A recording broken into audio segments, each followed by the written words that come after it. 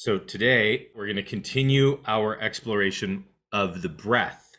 And the reason why this is so fascinating, we did resourcing and finding a resource for you.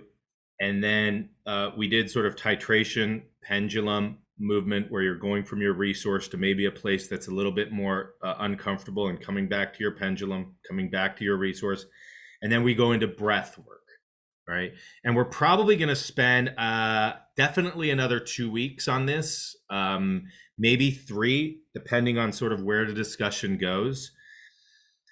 But the part of a practice, I feel, has got to be being familiar with your breath, being familiar with how to use your breath to your advantage.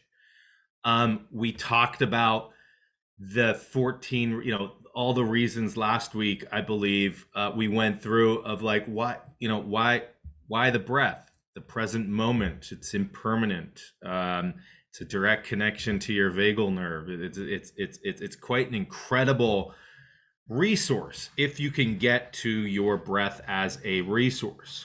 Okay. In these next maybe 2 weeks, what I want to do is specifically go over some research on breath work that has been done by, places out of Stanford University, places out of the University of Pisa in Italy, that are all looking at breath work. And these are published in, this first one that we're gonna look at. This one published in the Frontiers of Human Neuroscience, which is it's a great journal, right? This isn't published in like the National Enquirer or something like that. Okay. And this gentleman has been doing, he's a neuroscientist. He's a quite well published individual. The title of his publication, which came out in 2018, How Breath Control Can Change Your Life. That's a big title in the Frontiers for Human Neuroscience. Okay. How Breath Control Can Change Your Life.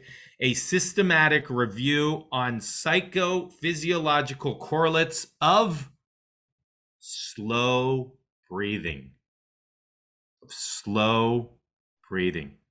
What is a systematic review? A systematic review is when you go through a very systematic way of collecting and of reading all articles that have been published up to that date.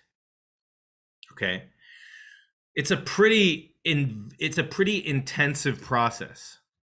You then vet those articles in terms of determining you have to come up with sort of a system of rating. And you say, does this article meet my criteria? So you define a set of criteria that you want all the articles to live up to. Okay. The article needs to be, let's say, peer reviewed, randomized controlled study, with a control group, done in humans, whatever it is. It doesn't matter what the criteria are. You just have to set the criteria and then go through a literature review using all the databases that are out there, trying to find all the research that encompasses this sort of material, get all those papers, rate the papers, and then do a review where you're pooling together the data and you're doing a review. It's sort of a synopsis of the entire field. Okay. Does that make sense? So that's actually what they did. All right. And they tell you exactly, these are the databases we went into. These are the keywords that we use to search in the databases. These are all the search findings that we had. We then read every paper and we made sure that it had this. And these are all the papers that we found. Okay. So for instance, very intense criteria to make it into this paper. Okay. From their initial database search, they found 2,461 abstracts, and only 15 met their eligibility criteria and were included in this review.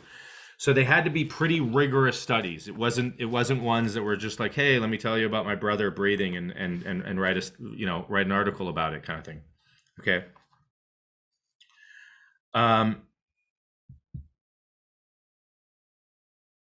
This is what they found. Psychological behavioral outputs related to the above mentioned changes are increased comfort. Hey, who doesn't want that? Who doesn't want a little bit of increased comfort?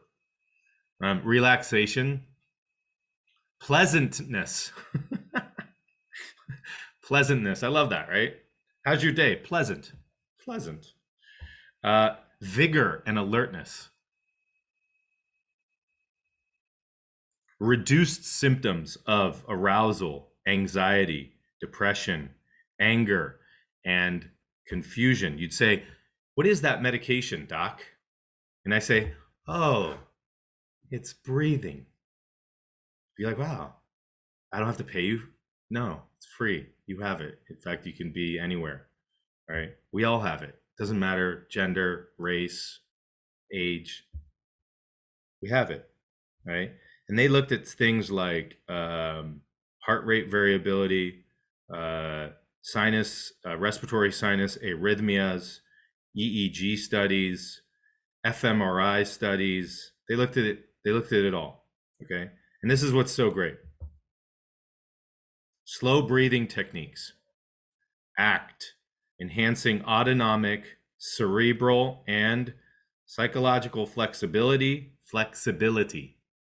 right? That's what we're trying to train our nervous system to be, right? Resilient, increase our flexibility. Doesn't matter what age you are.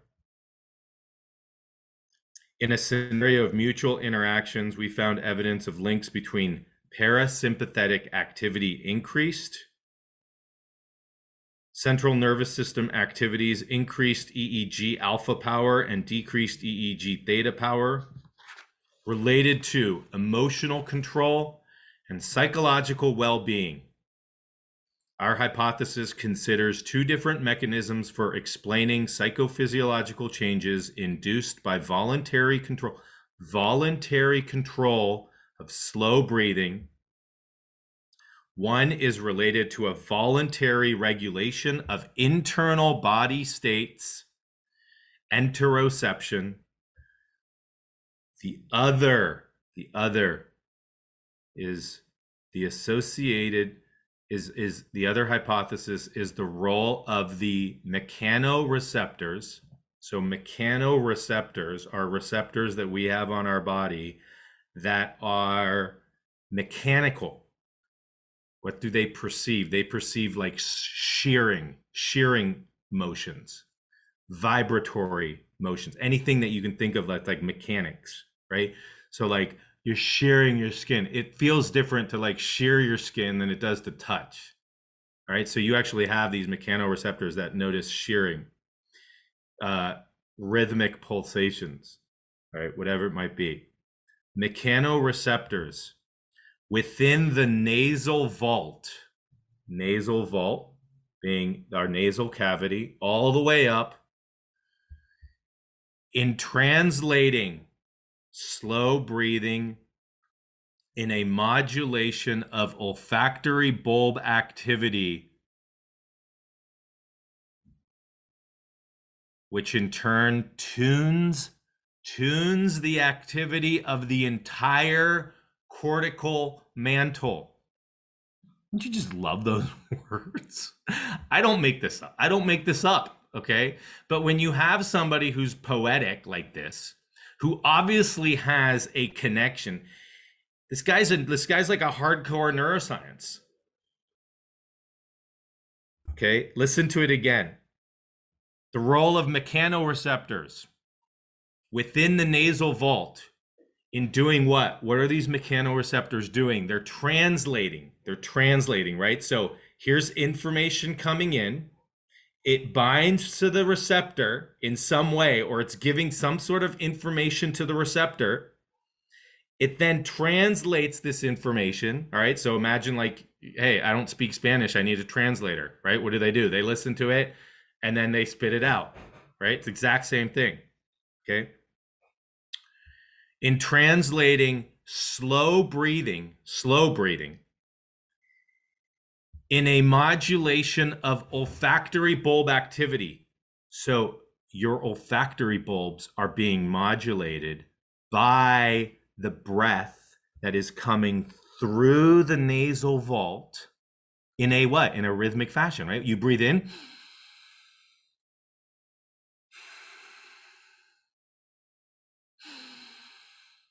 Right? Which in turn, what does it do? Who doesn't want their brain to be tuned? Woohoo! All right.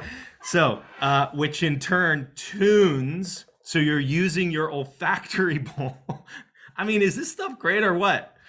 Like we came to Earth to just learn this stuff and be like, dude, I'm gonna go out and breathe. Where's this drug that you're selling me? Oh, it's my breath through my nose. Done. Okay. Which in turn tunes. So imagine your breath coming through your nose is actually vibrating your olfactory bulb, tuning what? Your entire brain, your entire cortical mantle. All right. Now he's trying to figure out how in the world does the modulation of the olfactory bulb tune the entire cortical mantle? And it's not through a neuronal synapse. It's happening through some other mechanism. That's why he contacted me, because he said, could it be through the cerebrospinal fluid? Have you ever looked at anything? Because the olfactory bulb could actually be vibrating the cerebrospinal fluid, and the cerebrospinal fluid, through the movement of the fluid, could actually be tuning the cortical mantle. All right. We don't know that yet. That's a very plausible hypothesis. Okay. Now, what was the intervention included? Any technique of breath control that directly slows the breath down to 10 breaths per minute or below. All right. That's what they included. Anything above that, below that. Okay. Those are some pretty cool outcomes when you are looking at whether or not you should be including nasal breathing in your practice. We found evidence of increased psychophysiological flexibility, linking parasympathetic activity, central nervous system activities related to emotional control and psychological well-being in healthy subjects during slow breathing techniques. In particular, we found reliable associations between increase in heart rate variability, increase of EEG alpha, and decrease of theta power induced by slow breathing techniques, most profoundly at 6 breaths per minute. 6 breaths per minute. So, in addition, the role that the nostrils, and more specifically the olfactory epithelium, play during slow breathing techniques is not yet well considered nor understood. Evidence, both from animal models and humans, support the hypothesis that a nostril-based respiration stimulating the mechanoreceptive properties of the olfactory epithelium, what we smell with, could be one of the pivotal neurophysiological mechanism subtending slow breathing techniques Psychophysiological effects. Wow. All right. That by breathing slowly, we are creating consciously a vibration at the olfactory bulb, which is translating to a vibrational resonance to our entire brain. That's amazing. That's incredible. All right.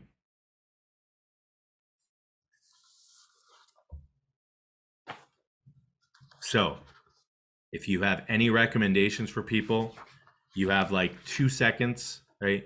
You're on the elevator. Gee, I notice you're breathing really well. What do you recommend?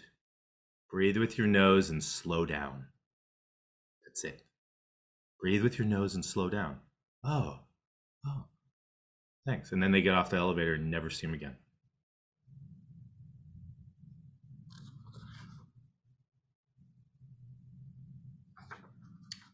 Another article. The physiological effects of slow breathing in the healthy human. Slow breathing practices have gained popularity in the Western world due to their claimed health benefits, yet remained relatively untouched by the medical community.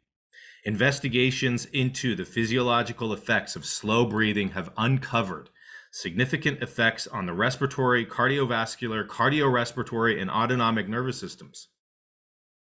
What was that? Lipitor?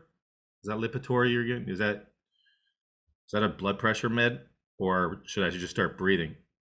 Key findings include effects on respiratory muscle activity, ventilation efficiency, chemoreflex and baroreflex sensitivity, heart rate variability, blood flow dynamics, respiratory sinus arrhythmia, cardiorespiratory coupling, and sympathovagal balance. Sympathetic vagal balance, right? Sympathetic response, vagal response. Sympathetic response, vagal. Vagal is the parasympathetic. Balance.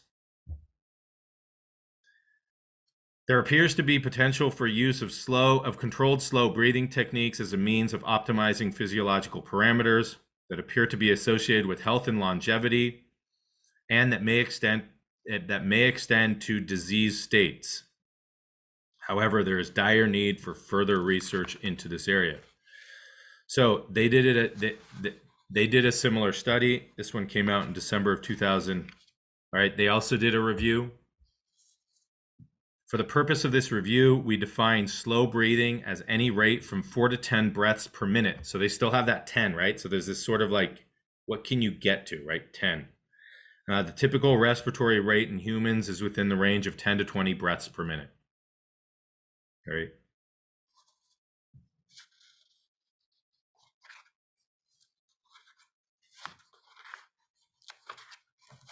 So they have a nice chart here.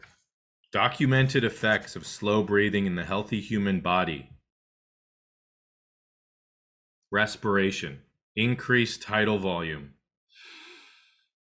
If we're just more slowly breathing, typically what happens is that we take deeper breaths. So that in medical terms, that's considered like a tidal volume. Okay. Listen to this. Enhances ventilation efficiency and arterial oxygenation. Literally, you're oxygenating your blood better by breathing via alveolar recruitment. So there's this common knowledge in medicine that if you take shallow breaths, what happens is that when you take shallow breaths, where do you breathe from when you breathe shallowly? You breathe from your upper chest, typically, right? We do this when we're breathing shallowly, right? I'm exaggerating this a little bit more. And so what happens to the bottom, what happens to the lower part of the lungs is they actually just start to close in on themselves. Okay, and it's called dead space. It's like areas that are there, but they don't undergo any oxygen exchange. Okay.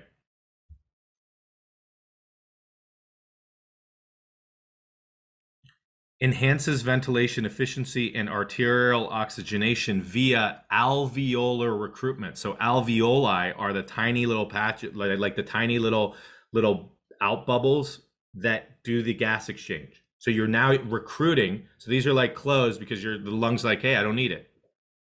And then you're opening them up, and now all of a sudden oxygen, now blood flows in that area, and now you have increased oxygen exchange. All right, better arterial oxygenation. Increases venous return, increases the filling of the right heart, increasing stroke volume, increasing cardiac output. You're getting more blood going back to your heart. You're getting your heart pumping more blood.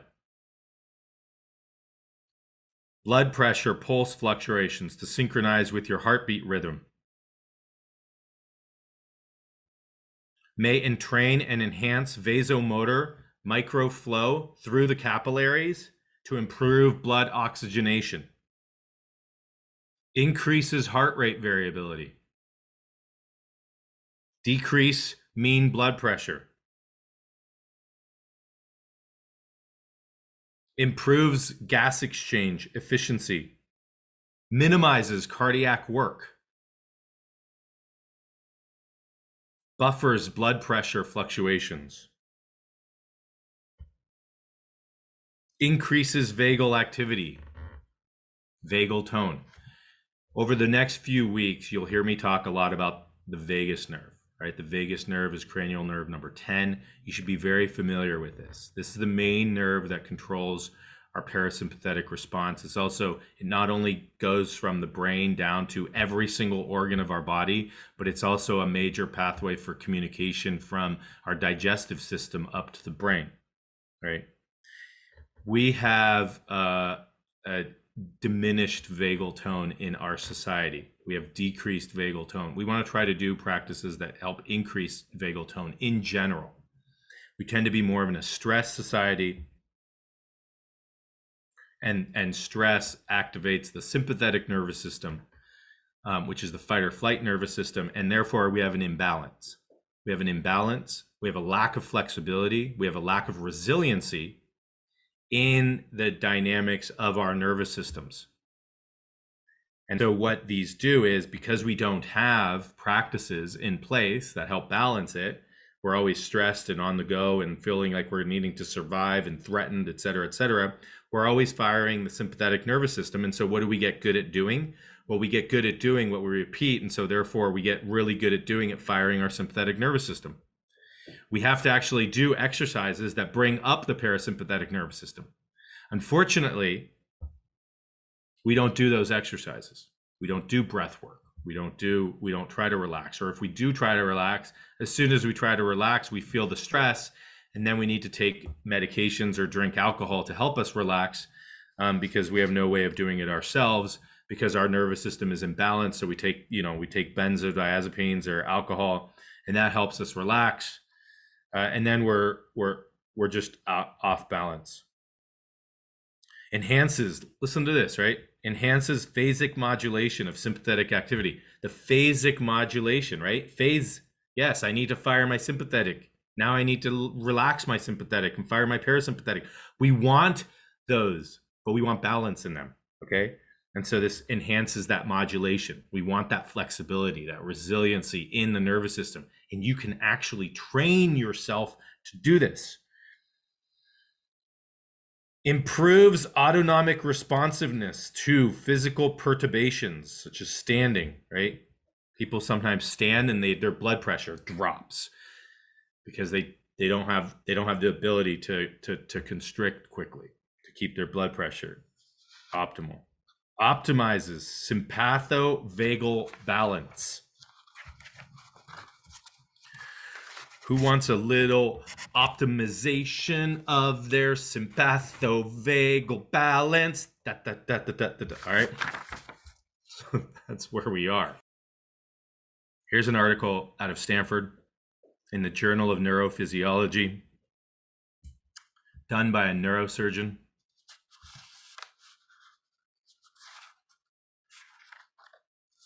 So here's cool. All right. So here's the premise. People who suffer from epilepsy have seizures that sometimes are not controlled well by medications.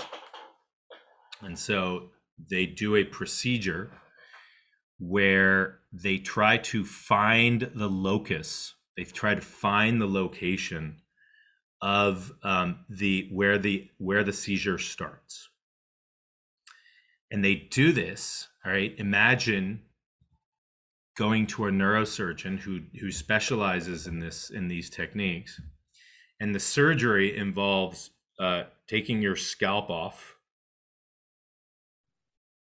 literally lifting your scalp up, and you're conscious. So you're conscious during this, and your scalp is off, and they have exposure to your brain, right? So you're looking at your brain. Okay, the scalp is off, and they're looking at your brain. The purpose of the surgery, or what they call the ablation, is to find the locus of the seizure and to see, can we get it to such a small part of the brain where if we can ablate that part, can we then stop all seizures? Because usually what happens is it's one zone, and that one zone will activate other areas, and it's sort of like a domino effect, and the whole brain then goes. Okay, and then you have you're seizing. So this neurosurgeon is doing this procedure anyways, right? So he's doing this procedure in order to find where this locus of the epilepsy is. They place like 200 electrodes into your brain at the same time. And what they're doing is every electrode is trying to find neuronal activity. And so every electrode will perceive neuronal activity, and they're looking for zones. And so the closer the electrodes are to each other, right? If you have two electrodes here and they're noticing it, they can localize the zones as small as possible so that they're not killing parts of the brain that they don't need to kill, because the ablation is literally, they're getting rid of that part of the brain. You don't want to you don't want a zone that's this big. So in order to decrease the size of the zone that they're going to ablate, they need to put in hundreds of these electrodes. All right. And the person is conscious, which is the cool part.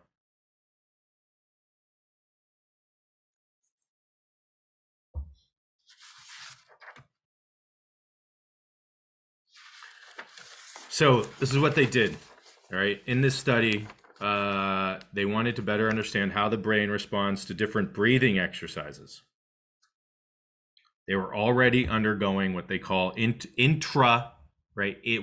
the brain, intracranial EEG monitoring for epilepsy. So they actually had 200 or more of these electrodes that were in different areas of the brain. And they know exactly, okay, we are in the amygdala at 3 millimeters we are in the hippocampus on the right. They know exactly where they are. Okay. These adults were asked to take part in 3 breathing exercises while their brains were being monitored. So they're already going through this, and the neurosurgeon said, hey, why don't I just ask you to breathe different ways? How cool is that, right? And let me see where these electrodes are activating from, right? In the first exercise, participants rested with their eyes open for about 8 minutes while breathing normally. They then sped up their breath to a rapid rate for just over 2 minutes while breathing through the nose, then slowed back down to regular breathing. They repeated this cycle 8 times. In the next exercise, participants counted how many times they inhaled and exhaled for 2-minute intervals and reported how many breaths they'd taken. Researchers monitored how many breaths participants took during each interval, noting when responses were correct and incorrect. So they were monitoring everything, right? Heart rate, blood pressure, respiratory rate. So they said, all right, what is that? Just count your breaths. I tell you to do that. Right? Can you pay attention to your breath? No, I can't pay attention to the sensation. Okay. Count to 5. Count your breaths. Okay. What are you doing? All of a sudden you're paying attention to your breath. Right? So they were trying to kind of trick them. Just pay attention to your breath. Start inhaling and exhaling.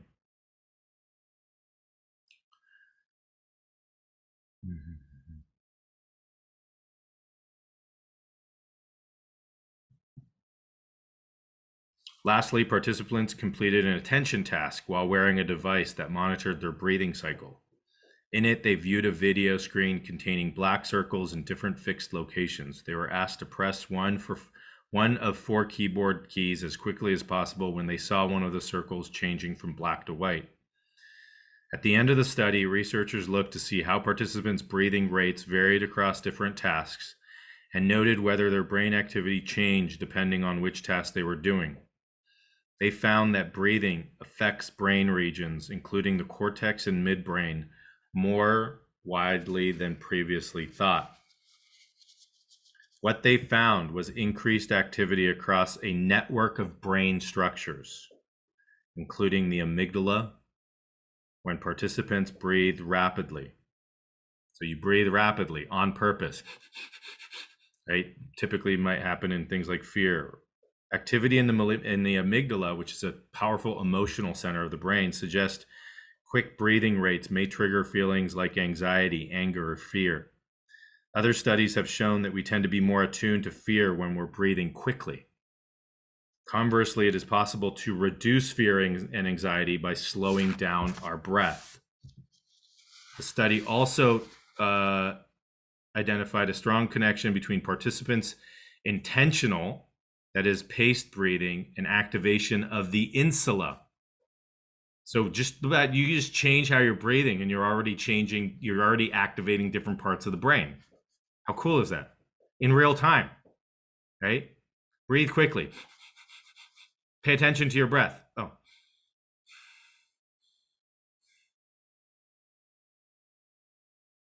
The insula regulates autonomic nervous system and is linked to body awareness.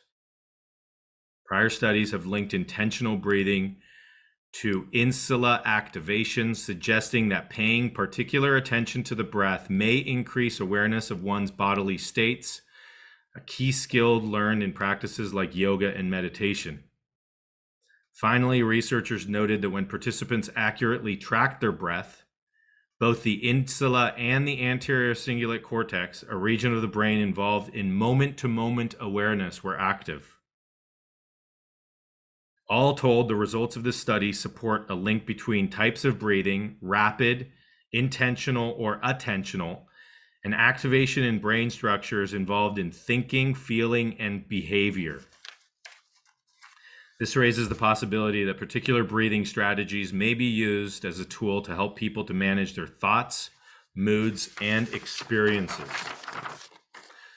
This is why I call breath work essentially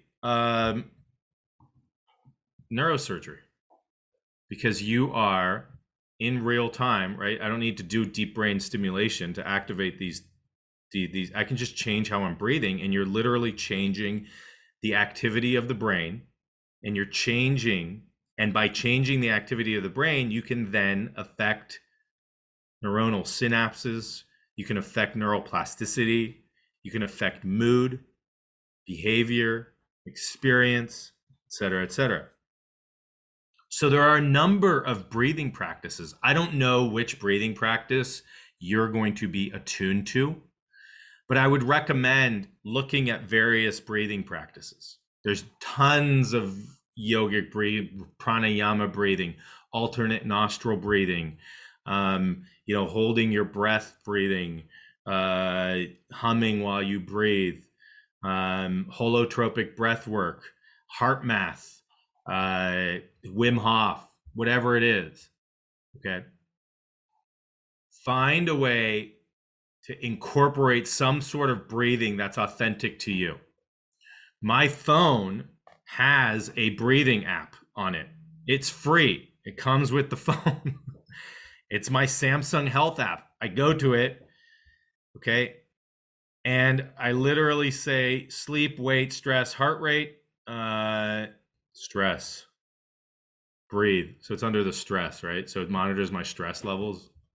And then I push this, breathe. It asks me, how many cycles per minute would you like to do? And it's already preset at 6. Interesting, right? What did that systematic review find was the optimal breathing? 6. Samsung's paying attention, right? I can change that up and down if I want to, right? It also, at the bottom, and this is the practice that we're going to do today, I'm going to take you through some sort of timed breathing exercise, and you're going to see, oh my God, I hated that one, or that one felt okay. Down at the bottom, there's a little thing that says 5 seconds and 5 seconds, meaning that the inhale is same. But I can increase this and I can go, oh, you know what? I'd like my exhale to be double my inhale. Let's say I put my exhale at 10. So now I go, okay, I'm going to inhale for 5 seconds and exhale for 10 seconds. And now I push start. Okay, and you see that little thing, right? That little thing, and I follow it. It goes in for 5 and then out for 10. Slowly.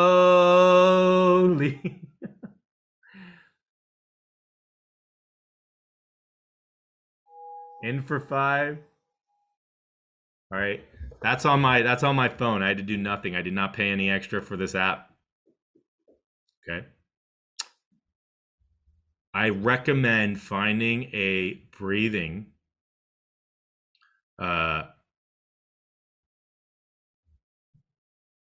mode, some breathing practice that works for you. It could even just be the one that we did last week, right? Just bringing your attention to your breath. And you probably noticed that just by bringing your attention to your breath at the end of that practice, your breathing may have been slower, right? The most common one, like if you do heart math and they measure heart rate variability,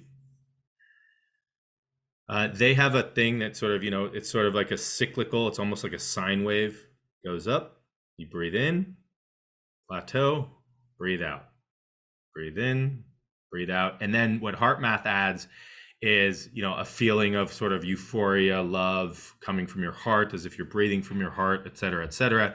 And you practice this sort of breathing technique. And with time, you are going to increase your heart rate variability.